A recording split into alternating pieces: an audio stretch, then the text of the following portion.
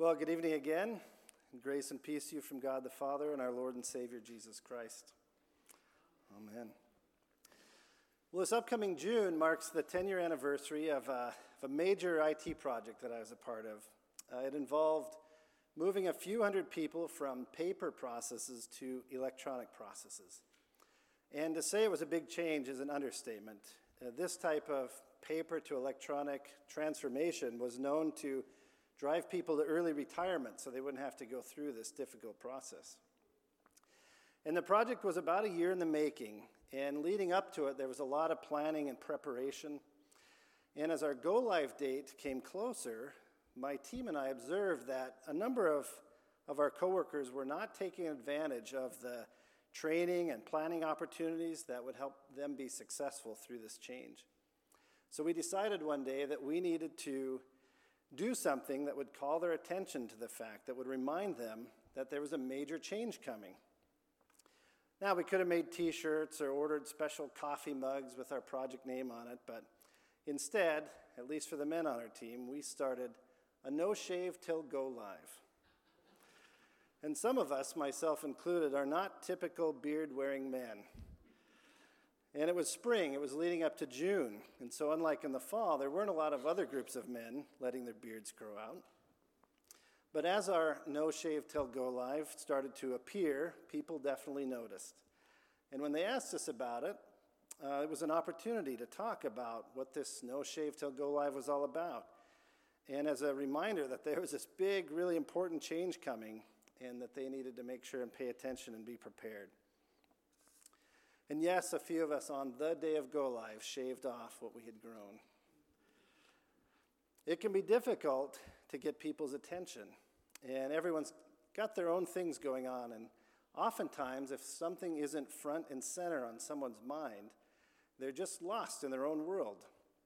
I've got a short video clip here of an example of someone trying to get someone's attention.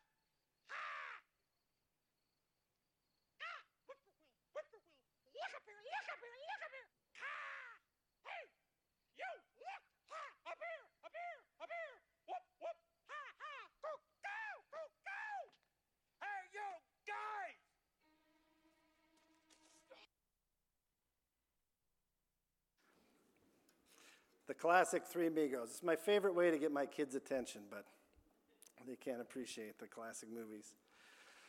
God's Word gives us a lot of examples of things that God has done to get our attention. From a flood to a burning bush to pillars of fire used all throughout Scripture, and the incredible events around the birth of our Savior, God has been revealing himself to us. And all throughout Scripture, God provided instruction to his people on how to live, and in addition to revealing himself, has revealed his promises to us. And all throughout Scripture, his people fell away from that life, once again requiring that God do something to get their attention back. And often he worked through men and women, doing great works so that God would be known. Not just known, but yada. The book of Exodus, for example, is full of passages that include some variation of, "And you shall know that I am the Lord," especially as Moses was bringing plagues to Egypt, as God was setting the stage for the release. One example here in Exodus chapter 7, verse 17, the Lord is telling Moses about turning the Nile to blood. He says, "Thus says the Lord, by this you shall know that I am the Lord. Behold, I will strike the water that is in the Nile with the staff that is in my hand, and it will be turned to blood." It was a significant action to complement these powerful words that God provided Moses so that the people of Egypt would know God. When David went to meet Goliath, listen to David's response to Goliath at the start of their confrontation. This is from 1 Samuel 17, beginning at verse 45. Then David said to the Philistine, "You come to me with a sword, a spear, and a javelin, but I come to you in the name of the Lord of hosts, the God of the armies of Israel, whom you have taunted. This day the Lord will deliver you up into my hands, and I will strike you down and remove your head from you, and I will give the dead bodies of the army of the Philistines this day to the birds of the sky and the wild beasts of the earth, that all the earth may know that there is a God in Israel, and that all this assembly may know that the Lord does not deliver by sword or by spear, for the battle is the Lord's, and he will give you into our hands." Again, God using David so that all the earth may know that there is a God in Israel. And then in Isaiah 43:10, "You are my witnesses, declares the Lord, and my servant whom I have chosen, so that you may know and believe me and understand that I am he. Before me there was no God formed, and there will be none after me." 1 Kings 18:37, "Answer me, O Lord, answer me, that this people may know that you, O Lord, are God, and that you have turned their heart back again." This from a familiar story that Pastor Gary just spoke about in recent weeks when Elijah faced off against Ahab and the prophets of Baal at Mount Carmel. And one of my favorite moments I shared a few weeks ago as well, Jesus speaking with Pilate. Just before Pilate hands Jesus back over to the crowd, he tells Pilate and us what the purpose of Jesus being here was in John 18, verse 37. It says, "Therefore Pilate said to him, 'So you are a king?' Jesus answered, 'You say correctly that I am a king. For this I have been born, and for this I have come into the world, to testify to the truth. And everyone who is of the truth hears my voice.'"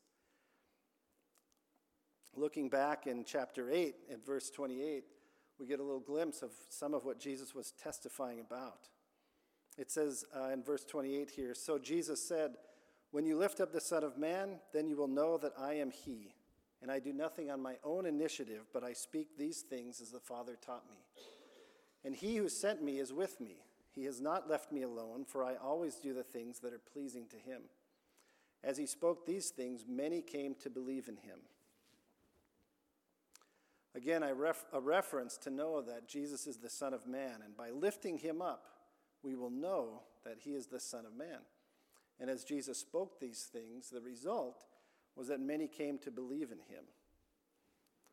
And so my question tonight is this, is how is God using us, Grace Lutheran Church, so that others around us would know him? Are there things that we're doing that we should do more of? Are there things that we're not doing that we should start doing? I want to share something with you that I came across recently, and no, it's not from an artificial intelligence program.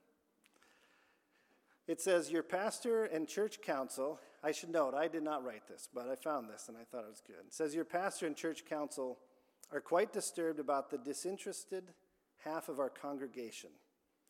Do you know that on any given Sunday you will find a little over one half of our people in church on Sunday morning?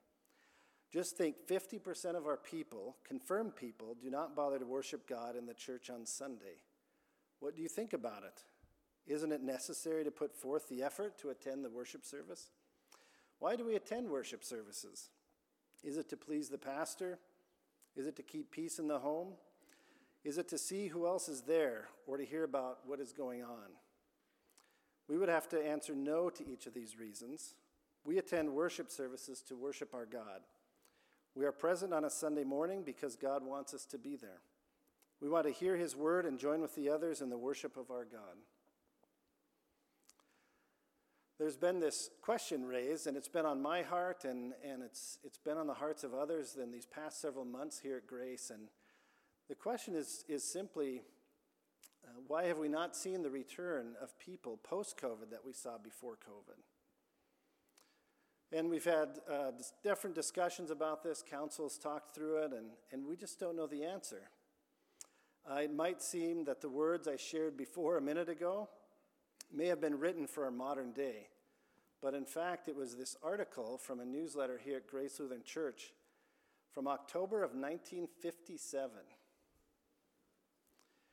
And 2 years after that, in 1959, there was a similar note written, although instead of saying half the congregation isn't at church on Sunday, it said only 1/4 were coming to worship services. And later in 1986, I found another note that talked about midweek worship during Lent has been on the decline. On a side note, a funny side note, in that same newsletter from 1986, I noticed this little clip right underneath the note I just mentioned. It said, "The reason a dog has so many friends is that he wags his tail instead of his tongue." Sounds like a message for another day. One observation is that, just like examples all throughout Scripture, we've seen from our history here at Grace that where God needs to use us to remind people and make known that He is our God and He is present here at Grace with us. I found recently some old attendance information, and I put it together with some recent information. And based on what I've found, on average, our attendance is about 40% less from what it was back in 2019. And I've looked at YouTube, and I know that provides a great option for folks not ready to come back, and it's used. And first of all, YouTube has a lot of data in there, and a lot of different statistics. You can look at that information in a lot of different ways, but I haven't seen anything to suggest that the folks that are viewing through YouTube make up that whole 40% that we're not seeing back. And please don't hear what I'm not saying. I'm not mad at anyone for not being here, and I definitely don't want to be super focused only on numbers. It was just interesting that these numbers provided some backup to what many of us have observed on our own.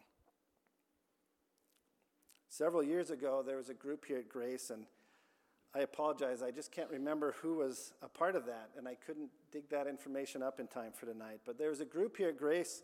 They set out to create a mission statement for our church. And today it hangs out in the narthex. If you go back towards the tables and turn and look back here towards the sanctuary and look up, you'll see it up on the wall. That mission is to know God's grace and make it known. And I think it's a beautiful mission statement. It reminds us that, one, we need to be diligent in our own study and prayer, and as individuals, we need to know God and His grace. And it also reminds us that we have a responsibility to make God's grace known to those around us. It reminds me of our Great Commission from Jesus. And in Matthew 28, verses 19 and 20, Jesus said, "Go, therefore, and make disciples of all nations, baptizing them in the name of the Father and of the Son and of the Holy Spirit, teaching them to observe all that I commanded you, and lo, I am with you always, even to the end of the age." So again, the question on my heart is, how is God using us here at Grace Lutheran Church so that others around us would know Him? And are there things that we should start doing, things that we should do more of, things that we should stop doing? And my ask of you tonight is to share your thoughts with me. And not right here, right now, but I'll make myself available. You can email me, you can call me, you can text me. Here's my contact information. I work from home, and not only do I work from home, I work in my basement. And so at least once a week, I try and come out of the basement into the world. Most Fridays around noon, you can find me at Falls Family Restaurant. I would love for you to just show up there sometime. We can break bread, and I would love to hear your thoughts also. I set up an online survey, so all of you will get an email later this evening, and you can say something anonymously or just share whatever thoughts that come to you that way as well. I can't promise that everything that comes in will result in some action, but I know this, and that God has made everyone uniquely, and He's given everyone a very special purpose, and He's put you all on your own paths and given you your own perspective from your life experiences.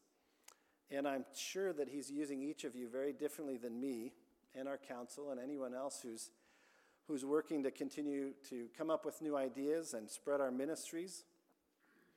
And I would just love to hear what that perspective from each of you is.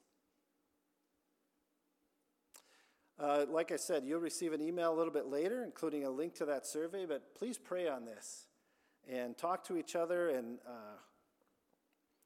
Whether it's a no-shave movement that we need to adopt or anything else, I'm looking forward to hearing your feedback. Amen?